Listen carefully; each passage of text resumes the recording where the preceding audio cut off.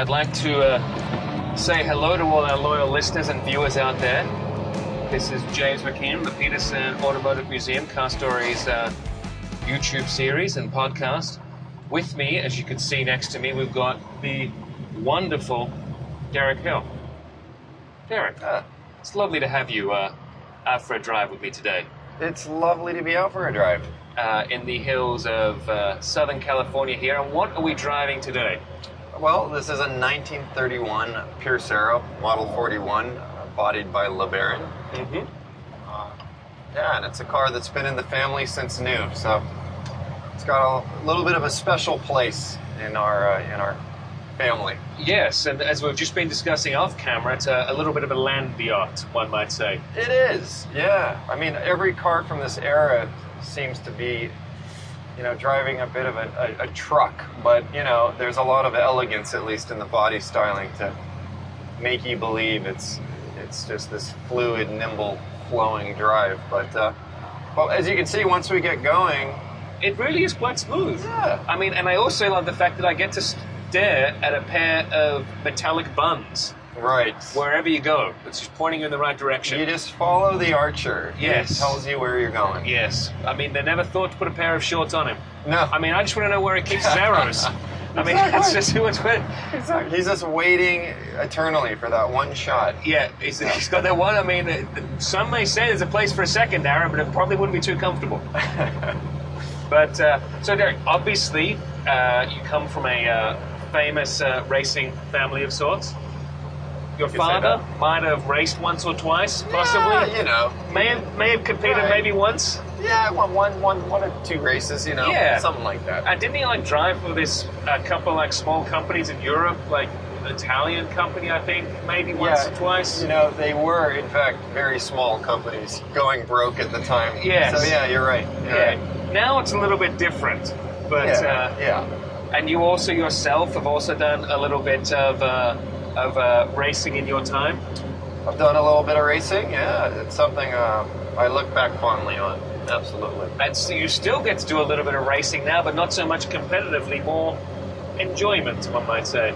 It is enjoyment, although I have to say, driving vintage race cars in England, which I've done quite a bit of, is, they take it seriously. It's as much a competition as I ever experienced. Certainly, it's certainly very much rubbing as racing in regards to that. Yes. But although I wouldn't say rubbing.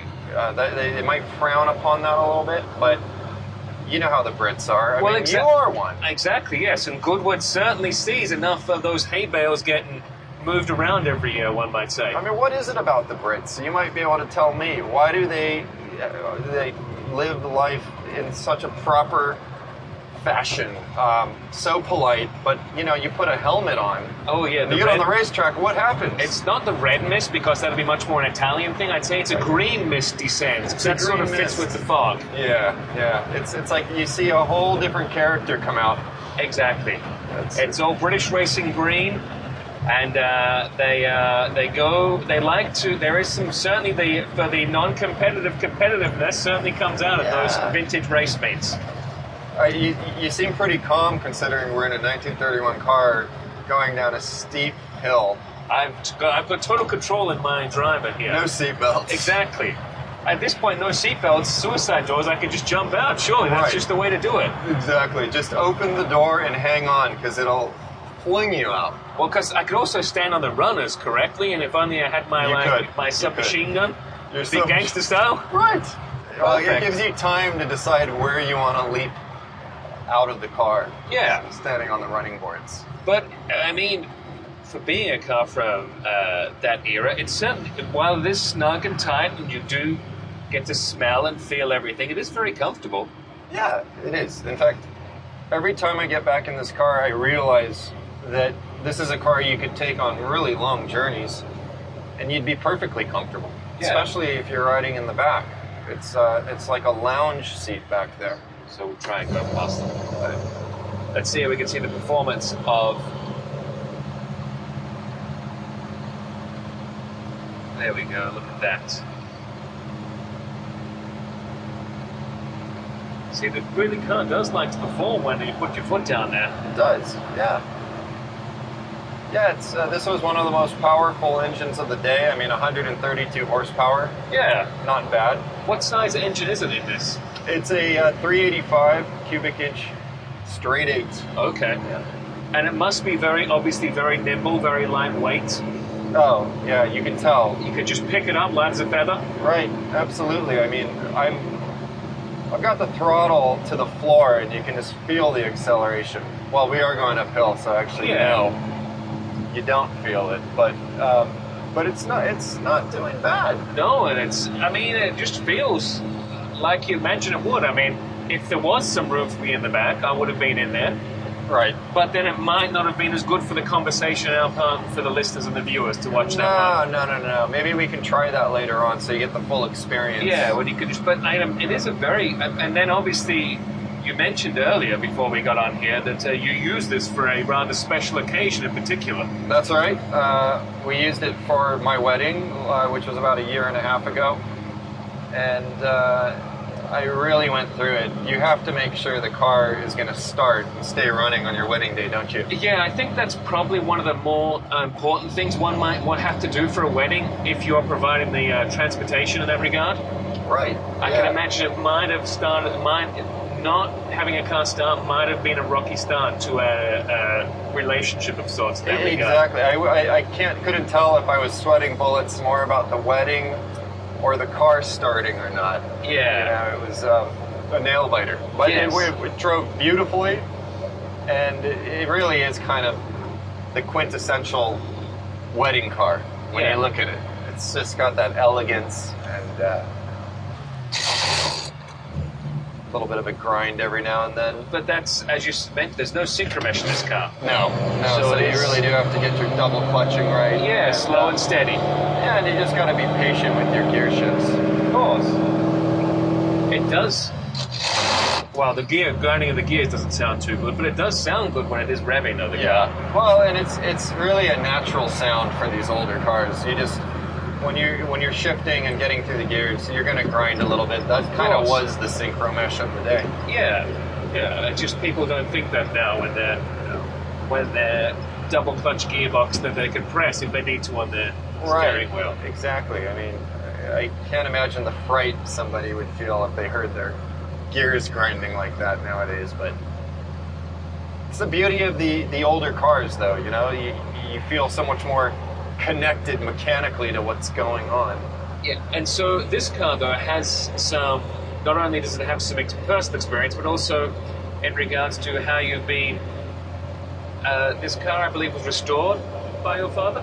Yeah, my father restored this. So this was his aunt's car. Yep. New. Yes. She bought it in September of 1930. He grew up in this car, whether it was going to school. He said it was actually during the Depression years, the Great Depression. And my father used to just cringe showing up at school. And he and his brother used to sort of duck as they got closer to the drop-off point. I see. At class, because they really kind of, I guess, felt embarrassed being dropped off in such a, ostentatious beast of a car in a time when frankly people were struggling, but his aunt just loved cars, and she had no shame driving something like this around. Sure. So you're saying then that your father and brother would be hiding when they get dropped off at school in this? They'd ask to be dropped off 2 blocks before kind of thing? Right, although they would never do that, it was... His aunt could afford that, and to her, having a nice car was what it was all about. Sure. And yet, after all those experiences, my father then just grew up really appreciating this car and loving it.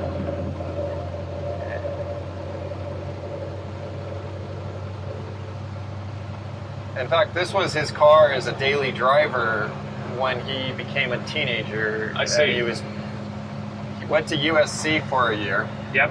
And would drive it from Santa Monica to USC before the highway system came in. Go Trojans, you've got to say that. Yeah, go Trojans. Exactly. And he was, and so I can only imagine he would drive it down National Boulevard, Washington Boulevard, and just flog the car like you wouldn't believe. course. I mean, it really wore it out. I can imagine that your father would probably push anything as a car that Yeah, would get behind the wheels. yeah. And that's probably what prompted him to, restore the car. He probably felt it was worthy of going to a Sure. car show, entering it. But, after years of flogging it like he did, it was time. It was time, and he and his brother decided to give it a full restoration. Certainly. And then which car show did they take it to? Which small car show was the one that they decided to take it at? Well, they took it up to the Pebble Beach Concours d'Elegance. Okay, obviously a great starting one. And it was a small Concours back in the day. I mean, it was only the 5th year of the Concours being a car show. Yep. And it had started out as a support to the races that they were doing in the Del Monte forest up there. Uh-huh. So you had a lot of the San Francisco dealer types who were importing British cars, having a lot of classes that would highlight, the new modern day sports car of the day, like the MG TCs and whatnot, and Yep. Jag XK120s. There's a Coyote running across the road. That's because deep in the heart of the countryside. Yes, yeah. And I'd fear for an animal running in front of this car. It's just... I'd fear for anything running in front of this car.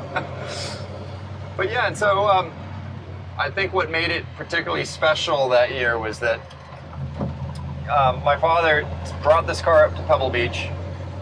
He had spent a year with his brother restoring it. And people weren't really restoring cars of this vintage yet, because in the mid-50s, this was only a 20-something-year-old car. Yep. And, here's this young guy showing up. He's racing in the races that were in the forest. And he won the race that weekend, and then they called him over when he got out of the car, when he was practicing on Saturday, and say, you better go over there, you got to accept an award. And they gave him Best of Show. Which isn't too bad. Yeah. Not bad for a race weekend, is it? Yeah. Not bad for being in your mid-20s either. No. Enjoying the car hobby. No, not at all. And then, but the question is that whose shelf was it 6 months back at your father's house and then 6 months at the brother's place for the trophy? Because if they both restored it, surely there's the car always lived at his aunt's house in Santa Monica. Okay. And they were, they would do all the work there at the garage at her house. And so that's where the car, I don't think they really... There was no sibling rivalry over trophies? There was no trophy, actually. It was just a ribbon. Oh, okay. That's not too bad. Not too bad. Yeah. And I think really his brother was just there to fetch tools for him. I think he even looked at my father and thought, are you insane? You want to restore this old car? Okay, so it was taken off the team. Exactly. It was sort of dragged along, kicking and screaming? Maybe. I have a feeling that was the case. Yeah. But, for a, 60-year-old restoration, something like that. It still looks lovely. It's not too bad. And you just said you didn't do too much work to it to make sure to get it right for the wedding and then for this? Exactly. I mean, you need to do the usual maintenance of the car. You've got to, make sure the fuel line, the carburetor, everything is running right. The electrical's always been an issue. Okay. Getting it started. I mean, they were 6-volt batteries, and when you hit the starter, it steals a lot of the amperage just to get the car started, and you're not giving it the spark it needs. Yep. So I've done some little tweaks, like put batteries in tandem just to give it some more amperage, and all of those little things have kind of helped out. Sure. Where should we go? Should we left or right? I have no idea. I'm sort of feeling left. Left is the way to go, I think. So even though it takes the lovely Pacific Coast Highway. Yeah. Look at that. More and more wineries. I know. I'm up here. If only we could just stop and Yeah, why not? grab a glass or two on the way. I think we could. Yeah, it's not a bad place to be.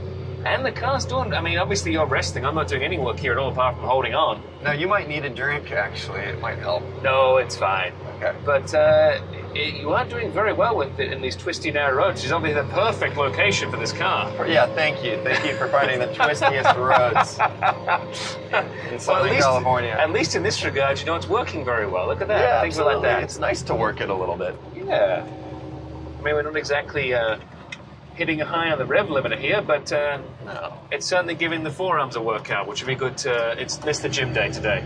It is. And more of a leg day back when you get back to the gym.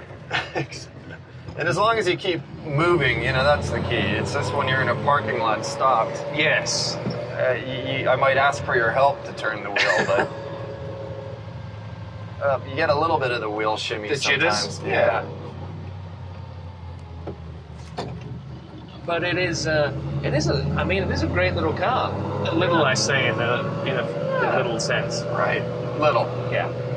It's it's always been incredibly reliable. We've never gone through the engine or anything since it was restored in the 50s. So, I mean, these cars, if they did have one thing, it was just reliability. I mean, they were just built bulletproof, practically. Sure. And now, obviously, we touched on it earlier with your willingness to jump in a vintage car to get on a racetrack. Which are some of the vintage cars that you've enjoyed having the chance to drive and race in, I should say? Well, I put a few miles on a 1962 Maserati, a Tipo 151, which was just an absolute monster of a car. It was built by Maserati, funded by Briggs Cunningham, to beat the Ferraris, essentially. Maserati was always trying to beat the Ferraris. Sure. And they'd always come out with something really fast, but unfortunately terribly unreliable at the time. Who would have thought it? Right. I mean, you can make a car go fast for a few laps around the Le Mans circuit, but you have to have the 24-hour idea in mind. And so inevitably the Maseratis usually would break, but this particular car, the Tipo 151, set the fastest lap at Le Mans in 1962, a year my father won the race with Ferrari. And so they'd always kind of be a little worried about it, of course. Of course. But, what if this is the year the Maserati doesn't break? But the car, they only built 3 of them. 2 of them were in fatal accidents. And here's the survivor. So you could tell I was a little bit concerned when I was asked to drive this car. My first question was, why were they in fatal accidents?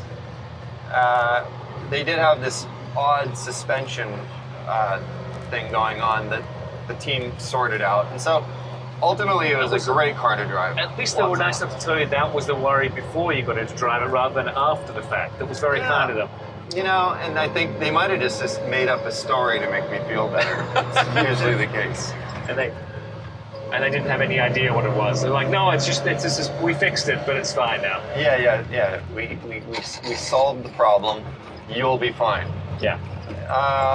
And so I've run that at Laguna Seca. I've run it at the Goodwood Revival a handful of times. And we finished 2nd place, 3rd place. One particular year, driving that car, I'll never forget, because it was raining like you wouldn't believe. Could barely see out the windshield. I had this one little wiper that would go. And this was at Goodwood? This was at Goodwood. I don't believe it's ever rained in England when I've been there. Really? Never. I've never seen it rain. Rain Must have been like a one-off. It was a 100-year storm. There you go. And cars were hydroplaning everywhere. There was a GTO out there that was being driven by Martin Brundle. Okay. And we just had a really, really good dice for 2nd place. I'll never forget it. And it's just a fabulous car to drive in the wet conditions. Yes. Yeah. And has there been any cars that you've driven, be it of the vintage ilk, that have been more of a challenge than you would have expected? Yes, of course. They're all a challenge. I mean, it's all arms and elbows. I've driven a 1964 Daytona Coupe, Cobra Daytona Coupe, which has been fabulous. That would be a car that is not a challenge. It's just pure joy to drive. Yep. But on the other end of the spectrum, like I've driven a 1927 Delage ERA, an early Grand Prix car. Sure.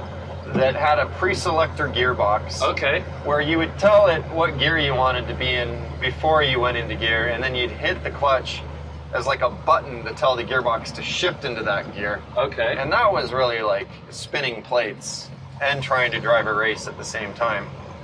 Not easy. I can imagine it'd be quite a challenge. It was a challenge, and there seems to be And then more there's still new the arms and elbows as well, of course. arms and elbows, absolutely, and there seem to be more neutrals in that gearbox than there are gears. So you just never were very sure exactly what gear you were going to be in. Yeah.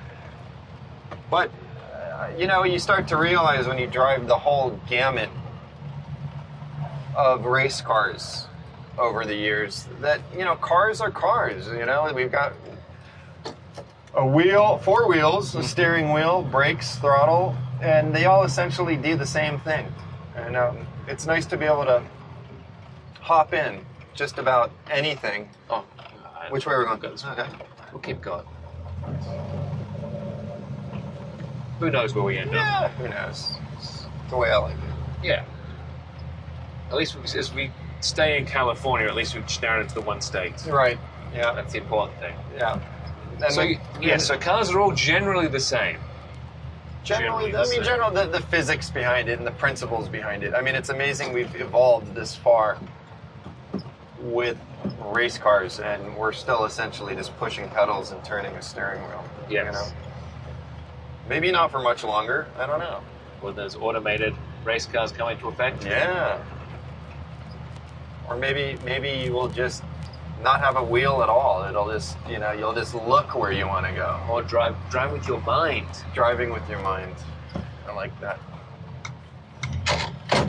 And then, if we talk away from race cars, though, into just cars that you've driven on the road, which are some of the road-going cars that you've had the pleasure to enjoy? Oh, road cars. I tend to stay away from anything too fast and exciting. Okay. Because it's trouble. Sure. I'm just not a weekend warrior driver, as you should be on these roads. Yes. But I have my Audi A4 Avant, pretty standard, non-exciting. Can put the dogs in the back. Yep. Doesn't really. It gets the groceries. It gets the groceries. And the dogs, maybe, if you're lucky, before they get in there at the groceries. It doesn't fit a baby seat very well. So, Really? Yeah, I might have to upgrade here soon. Okay. But I just love to see where cars are going these days. I mean, this RS3 Audi is taking a look at that. I mean, amazing cars that you can get, sort of any level of. Whether you want, the sort of entry-level performance car right up to... I mean, an entry-level family car now has 300 horsepower, which is 2.5 times the horsepower of this. I know, imagine that. And maybe a third of the weight. I think that's probably very true. Yeah. And 1,000 horsepower now is just a given for most supercars. Right. Which is crazy times. It is. I mean, we're kind of like in this supercar era, and I frankly just love it. Because I mean, I've lived my whole life growing up in a family with a father who really only looked at the past. Yep. He was absolutely obsessed with the past when it came to the history of these cars. I mean, he was racing, of course, the best sports cars of the day, driving for Ferrari and Ford and, all kinds of great cars. Would he ever think of owning one? No. But to be able to come home and work on the old 20s and 30s classic American cars, to him, that was pure joy. And I just grew up with that. I grew up realizing, there's something you should pay attention to here. But I can say now that he's been gone for almost a decade. It's like I'm entering a new chapter in my life where I really can be honest with myself and say, yes, I like the past. I appreciate what cars of that era are all about, and get out and drive them like we are today. Yes. But I love the modern day stuff. I love the there is era something to where be said about convenience. Convenience. Heated seats, air-conditioned seats, massage seats. I will say. Well, what do you mean? I mean, how does it get more comfortable than this? Oh, that's true. But let's be honest. While we were to talk about the air conditioning in this, Let's not beat around the bush here that our viewers and listeners can't smell the smells of what you're going through. But then again, I guess if you're in the back, you probably wouldn't smell that with the compartmentalization of this car. Yeah, you know, you might get asphyxiated back there. Probably. You know, if there's an exhaust leak or something. I mean, they're just sleeping. Just sleeping. Just think of it like that. But no, I mean, it is a comfortable car. It is nice, cushy seats. There's a lot of heat always coming through the firewall. There is. I mean, at least we've got the vents that are, there to kind of, I think, dissipate the heat. Yes. But then again, I mean, these cars were built in Detroit. Pierce Arrow, Buffalo, New York. Okay, close enough. And still cold there close right enough. Now. Cold there right now, yeah. And LeBaron, who bodied the car, was in Detroit by that point. Sure. They had moved from New York. So these were all, designers and cars built in very cold places. Also, we should tell the listeners and the viewers, Easter egg, I told Derek we're not going on any twisty roads on the journey we took here. So let this be a lesson to any other listeners or viewers I never lie. All the truth. These not twisty roads at all. Poor Derek here with his arm workout he's got going on. Yeah, are you really taking us down Decker Canyon? In a 1931 period. I hope you have as much trust in the brakes. I've got complete and utter trust in both my pilot and the car. Great. Well, look at that, see? Well, the engine braking is fabulous in these cars, and you really relied on it back in the day. Oh, I can imagine you would. You get the drum brakes too hot, and the pedal starts pushing itself back and back and back, and before you know it, where are the brakes? And it's not only that, obviously. The tires that you mentioned are maybe a year or two old, maybe a year or two older than me and you. Yeah. Oh yeah, but look, they built them well in the day.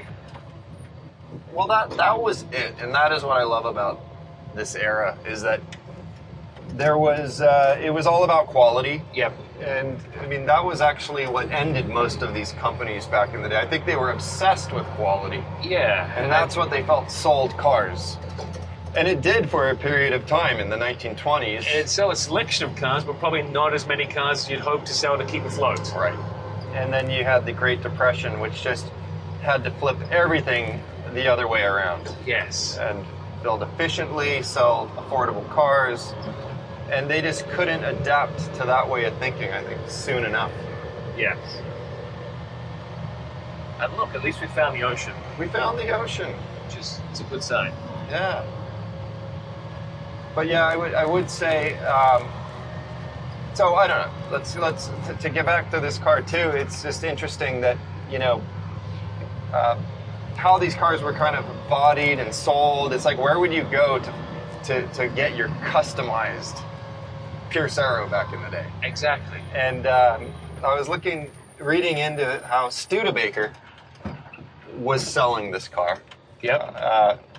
For the listeners, we're just understeering around a hairpin corner. Of course. Another one's coming up now as well. We're holding our breath. Yeah. It's like switchbacks going down the side of a mountain. Unbelievable here. Let's see. This is what everyone expects. So comment below if you want to see more of us. Tell our guests that we're actually not going to do this and then doing it right away. Yeah. Sorry. No, I was going to say, we promise we'll take you on an easier road back. Oh, thank you. I'm actually enjoying it. I really am. There you go. You're enjoying it. It's the important thing. So where would you go to get something like this customized? Well, so Studebaker, I was thinking what might have gotten my aunt to get this particular car. Yep. And she had a Studebaker in the teens. And it turns out that Studebaker, through their dealership networks, were selling the high-end Pierce Arrows, and the Model 41, yep, which was all bodied by LeBaron, was being sold through the Studebaker network. And they would have helped you customize what kind of car you want, the color, the fabrics, sure, the various nuances, and accoutrement. Different times. Yeah. Okay, I think the brakes are going to be probably on fire by the time we get to the bottom of the hill. So we should probably keep moving once we get to the PCH. Yes, I think that sounds like a good idea. Okay. So I think we'll try and go left if possible. Okay. If that works for you. Yeah. And then if we need to stop or do whatever you need, you just let us know. Okay. Well, I can't see much. Yeah. Yeah. I mean, we're clear after we've got 2 wide bands, and then we're clear for as long as you need. There we go. That dream merges like a dream. But if you need to stop or do anything like that, Okay. let us know. I know we should pull over. I don't need to stop. You need to stop. How are you feeling? No, I'm fine. I never felt Not better. feeling queasy? No. In fact, I feel stronger with that 87 pulsing through my veins right now. Good. Fumes. Oh, yeah. Yeah, that's right. Yeah. Let's see here. In fact, if you want, flip that open. We're going to flip the windshield latch open, and then you unscrew this wing nut. Oh, my tongue. And then you can just go 1 notch, tighten it up. Look at that. That is... Yeah, a little styling. more air. Yeah. A little more air. My word. We've got some style in here. I think also we might want to let the camera car by. Oh, that's right. Okay, we'll wait up for the camera car.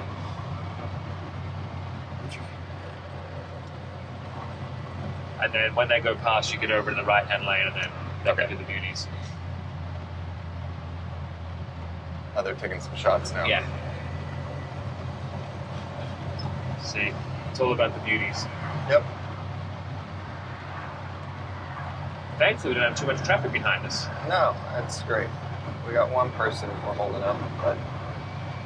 There we go, look at that. Okay. As long as our camera car doesn't run over these cyclists, we're good to go. Yeah, yeah.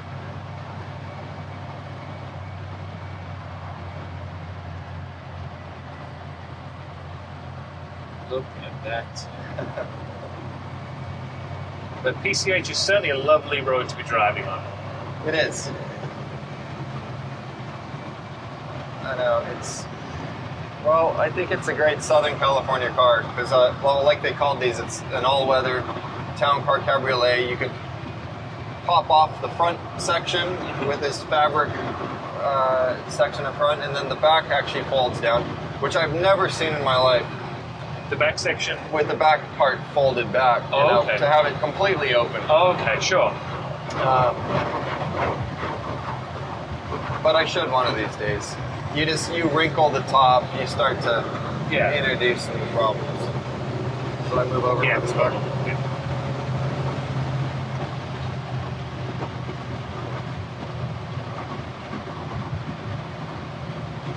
And they can come back round.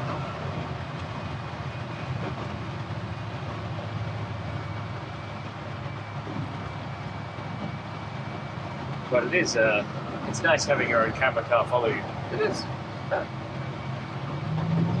Yeah, I wish I could have that all the time. Blocking all the traffic for you. It's great. It's great. Yeah. Yeah, I mean, like,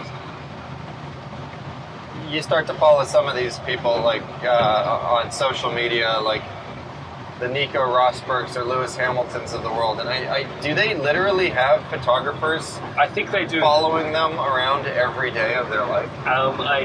Yes. Their own personal photographer. They do. And then editing together. Right at the start, yeah. Here's what your day looked like. Yeah, here's me getting a coffee. Right. I mean, I always wonder if they're with them getting the coffee, does Lewis buy the photographer a coffee? Probably not. Lewis, if you're watching it, you should tell us. You can let us know. Because obviously, I'm assuming they all watch the Peterson Museum YouTube feed. Right. Yeah, Lewis, please buy and allow them to at least play with your pet tiger some of the time. Yeah. And his it's dog. Pretty cool. I like love his dog. Yeah. Yeah. Great dog.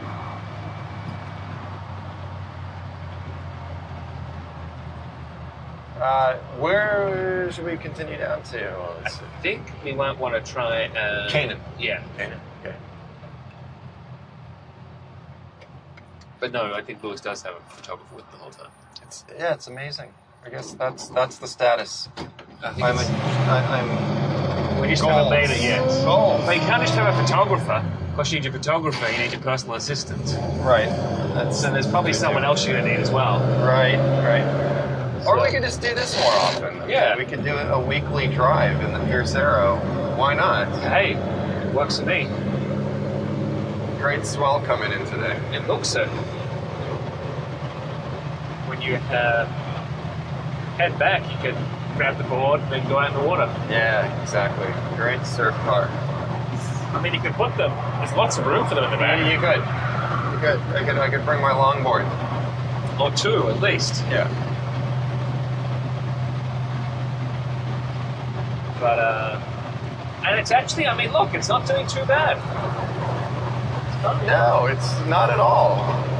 I mean, people's impression are, oh, these cars are really kind of meant to go on a trailer, you know, get you to where you need to show it. We might even be getting close to breaking the speed limit. I did, by 1 mile an hour. There you go. I mean, see. Not that this is obviously a closed road here. Drive is under secure conditions. They're great cars, really. You can drive them as I think really as far long distance as you'd be comfortable doing. Especially with a 30-gallon tank. Yeah. I mean, you're going to burn through the gas pretty quickly, but yeah. What mile per gallon does this do, by the way? What's that? How many mile per gallon does it do? I have no idea. That's a good question. I don't think about those things when I drive these cars. You just got to think where the next petrol station is. Yeah, you just look at the dial. Yeah, we're getting low. Put some gas in it. What kind of a driver are you doing there in that regard? Are you erring down less than 5 or below? Is it more than 10 when you start considering it elsewhere? Yeah, when I see 10 gallons, you know, I have the fuel gauge is flashing its light at me inside. Because is that really 10 gallons? I don't know. You never know with these cars. Look, yeah, I guess it's true. Is it the same in the Audi, though, where you limit to go to the light comes on and you're like, well, you can keep going, it's fine. Right. Yeah, you've always got a little bit. But now I would like to ask you about your actual racing career, where you were racing for championships and points, and there was roaming because it was real racing, not vintage racing. Yeah. So you were pretty successful in your time, and you must have driven some pretty fun cars. I know that I mentioned earlier there was one car to you that I wanted to hear a lot more about, the Bugatti EV110 that you got to drive. Yeah. The only time it raced in the United States, I believe, might have been when you were driving it. Right. Well, yeah, the team actually was from Monaco. Okay. And I was... It's a terrible place to come from. Terrible, yeah. And, you know, I was driving at Watkins Glen, doing my first year of racing in the Ferrari Challenge. Through this, my father having raced for Ferrari and connections. It's obviously a terrible series to be racing as well, the Ferrari Challenge. The Ferrari Challenge. I bet your father had to twist your arm and say, look. No, even my father was going, what is going on here? We were racing in the Ferrari Challenge now. It was the 348s. Sure. So, I mean, even Ferrari would admit, not the greatest Ferrari, but nonetheless, a great one to get on the track. Although, beat up on. I will say, I think that car, I like the look of that car. Do you? Yeah, the 348 Challenge car, I think is a good-looking car. Okay. When you look back at it now, it's surprising. It's not a 355. It's my particular favorite. Right. But I think it's a good-looking car. I mean, the 355, which I got to drive at the end of the season in the runoffs at Mugello, was so much better a car that I just, even to this day, when you race a car, it makes such an impression on you. But let me cut off this Bentley Bentayga. Oh, that's fine. I don't know if I'm going to make it. No, it's all right. It's gone. Okay. We can just catch up now. All right. I don't think we want to take out a Bentley Bentayga. We don't want to take anyone out here. Okay, no one? Okay. No one. Not even the Coyotes. Yeah, so, okay. I was kind of making this point. You know, when you drive a race car, and it really gives you a hard time. Yeah, like the 348 sort of did. You know, you just you look back on it and with a little bit of a frown. But, you know, enough time goes by. And you go, you know what? that wasn't a bad-looking car. Yeah.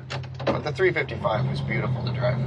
And I don't understand why no one drives more 355s because, I mean, easiest car in the world to service, 4 bolts, the engine drops right out, you can just work on it, easy as that. Right. Well, and you can shift it manually, which is nice, right? With a... Yeah. It's got a lot going for it. And so anyhow, I was running the 348 challenge, did the 355, and while I was at Watkins Glen, this Monaco team shows up with the EB110, and I met the owner of the team, Gildo Palanca Pastor, and he had broken the record on ice, the ice land speed record. Okay. Driving this EB1, not that particular one, another EB110. Sure. And he had bought all the assets from the Bugatti factory when it had, I guess, sold off. I think it might have been going broke and sold off its competition department. And so there you had the... Bugatti never made Never. Always made money in the 90s. Right. And this EB110C, I remember I spoke to him and I said, I met him, Gildo, I said, he was having problems with the heat in the car. Okay. And it was a cool day at Watkins Glen, and he's still having to be pulled out of the car from heat exhaustion. Sure. And it was one of those moments in life where I wasn't really feeling like I was an opportunist, but I seized the opportunity to introduce myself and say, okay, do you know that the next race we're going to is at Sears Point? And it is very hot there, usually. Very, and it's a much more physically demanding circuit. And I said, it's going to be a hard time for you, I'm afraid, driving this car. And you said, I will, if you pay me money, I will volunteer. There was no question. I didn't demand a cent. I just threw yourself on your sword. I just said, I will drive this car for you. Or with you, if you're having trouble. And it didn't take him long to think about it. And he said, you're right. He called me a week later. Let's have you warm up the car in practice. I mean, I was so in over my head as a driver. You have no idea. Why not? All I knew how to drive was a Ferrari Challenge car. Yep. And here I'm driving a GT1 category EB110. The most exciting, out of control, in over my head experience I'd ever had. Nonetheless, I didn't get to drive the race that week. They might have just sensed my deer in the headlights look and my inexperience. Sure. But we did get on very well, and he asked me if I would do Daytona the following year. Yep. And so that was quite an experience, driving at Daytona for the 24 hours in the EB110. Let's see, Emmanuel Grouillard, he was a Formula One driver at one point. So Grouillard was there as our teammate. And I learned quite a bit from him because he was so aggressive with the car. And it was a very hard car to brake, actually. I think something was wrong in the geometries and in the size of the master cylinder and whatnot. Sure. It just was not slowing the car down as we needed it to. Okay, which is obviously a comfort for you driving it if the car's not slowing down. It was terrible, because you're coming off the banking. And actually, it was a very difficult car to steer. As you come off the banking, at Daytona, as the banking flattens out for the straightaway connecting turns 2 and 3, you really get this load on the wheel. And there was no power assist or anything like that. And I just found that it was very physically demanding driving that car. And then you had to put as much pressure as possible to slow the car down. So we had some issues there, but we got that sorted out for the race. And then kind of the dream scenario happened. It started to mist up, when the race started. So the track had just a layer of moisture. Yep. Hurley Haywood was out there in a GT1 Porsche. I'm accelerating out of the chicane right behind him. his tail end of his car is all squirrely, trying to find grip, and of course we had all-wheel drive. Yep. So I could just put the power down and point that car where I wanted to go. Yep. And we were doing phenomenally well. We could have probably won our class without a doubt, but after 7 hours, a shift fork, a part inside the gearbox broke. And that was the only problem with those cars, is that you know, it would just take hours and hours and hours to fix anything like that. Sure. Because obviously 90s Bugattis are known for their reliability, so it was a shame that had to happen in that one instance. And a race car, for us, I mean, race cars obviously, again, known for their reliability. Nothing ever goes wrong in a race car. Never. Never. No. On the pinnacle of performance. No, it was the one time something went wrong in a race car. It had to happen to us. Yeah, it's unfortunate. But I'll have to say, what a beautiful drive. You know, you look back on those kind of... I was supposed to actually drive it at Le Mans later that year, which just seemed almost too good to be true. And it was, because Patrick Tambay, a former Ferrari Formula One driver, crashed the car in the Le Mans warm-up days in April. Sure. Cracked the tub. It was called off, unfortunately. And then, which other series have you enjoyed racing in? Or have you found your most enjoyment driving in the series? Well, I did enjoy driving the endurance races a lot. I then drove after that for BMW. If this is going to be too much noise, we can close that windshield. There we go. Look at that. I mean, you can't do that in a modern day car. Just pop the windshield open. There you go. Easy as when a finger gets trapped. Easy as that. Just let me know. It's okay. I'll help you out. We'll just cut it off. It's totally fine. It's totally fine. I don't need that finger. I don't need that finger. So it was I drove for BMW. Was that the M3 GT3? Yes. Bill Oberlin was my teammate. Okay. He's still driving those damn things today. Yep. I mean, it goes to show if you just stick with one thing, how long it can take you for a ride. But I really had no regrets putting that behind me. We had a successful season. I had another Costa Rican teammate, Javier Quiros. We would share the shorter races together. And they kind of had me, I think, as the ringer. You know, like Javier would go out there, start the race, stay out of trouble. Yep. I would get in there, finish the race.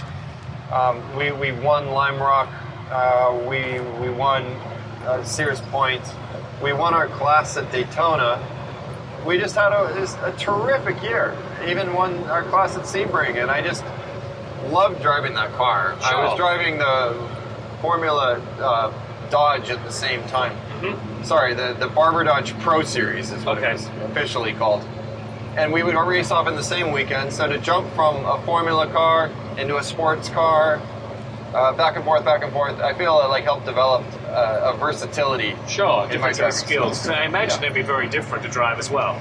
They were. I mean, not besides as them having four wheels and the steering wheel and a gear stick, probably. Yeah. I mean, the BMW had, you know, I think we had even ABS at the time. I'm not even, but it was just a very pleasurable race car to drive that you could push really, really, really hard. And but you know, at the end of that year, I decided I really wanted to go for the opportunity to drive Formula cars, and so I ended up driving in Toyota Atlantics.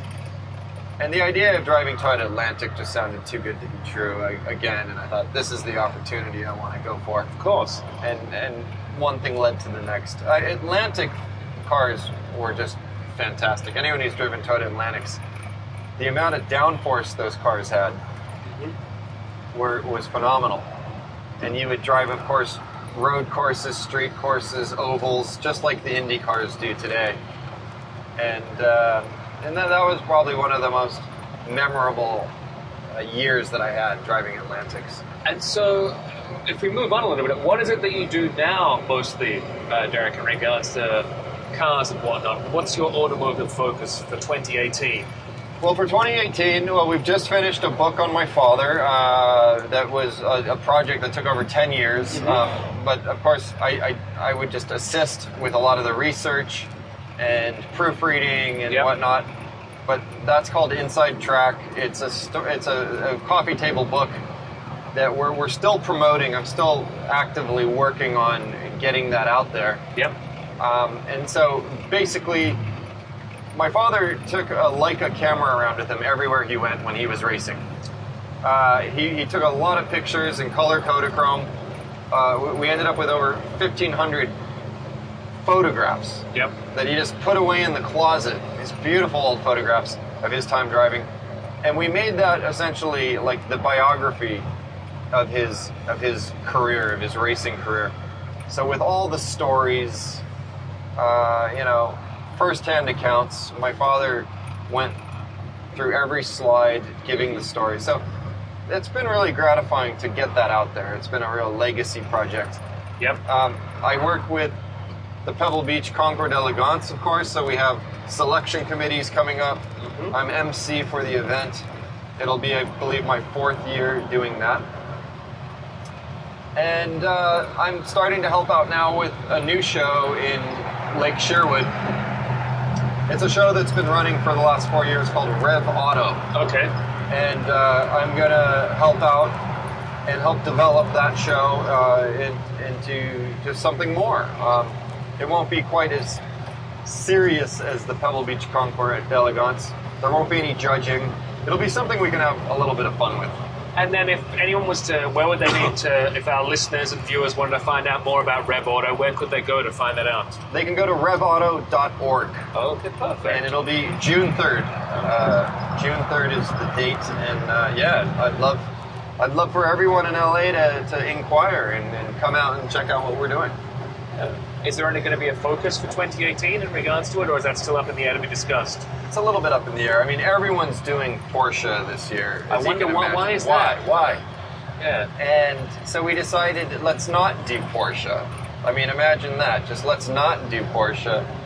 And there's so many other great car makes out there that are unveiling some really interesting things. I mean, when you look at what Bugatti and Aston Martin and McLaren and Lamborghini and Ferrari are doing, it's phenomenal.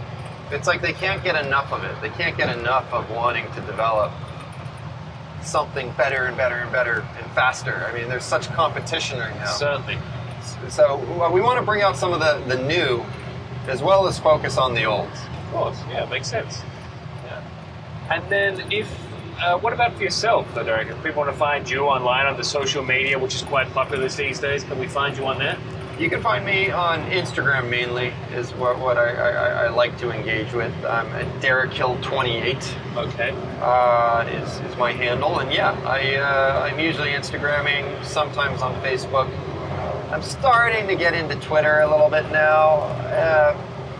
But Instagram's still your favorite. That's my favorite. Yeah.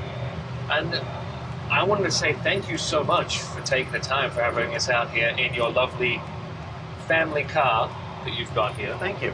And give me the chance to stare at a lovely pair of silver buttocks. Yeah. You might notice when you walk around the front of it that that's a man. I know. You did know that. I did. Okay. Nothing wrong with that.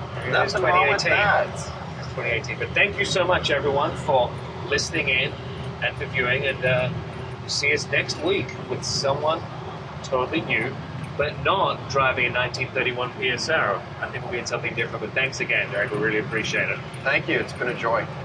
There we go. See? Wasn't that bad? Not bad. Oh, the time hasn't moved on too much as well, I'd say. No. Well, when there's 8 days in a week, it doesn't really matter what time it is. But the car did really well in the canyons. Did very well. Yeah. I mean, from what I could tell, the oil pressure's where it should be. Yeah. Temperature's where it should be. Amps where it should be. The gear's pretty fine. No, I mean, look, if anything, it's like struggling to stay warm. I mean, it's on the colder side. I think these cars truly were built for New York winters. I mean, I wouldn't like to be out there today in New York winters. No. No, I'd say that the single digits, it's probably a little bit much for me. Right.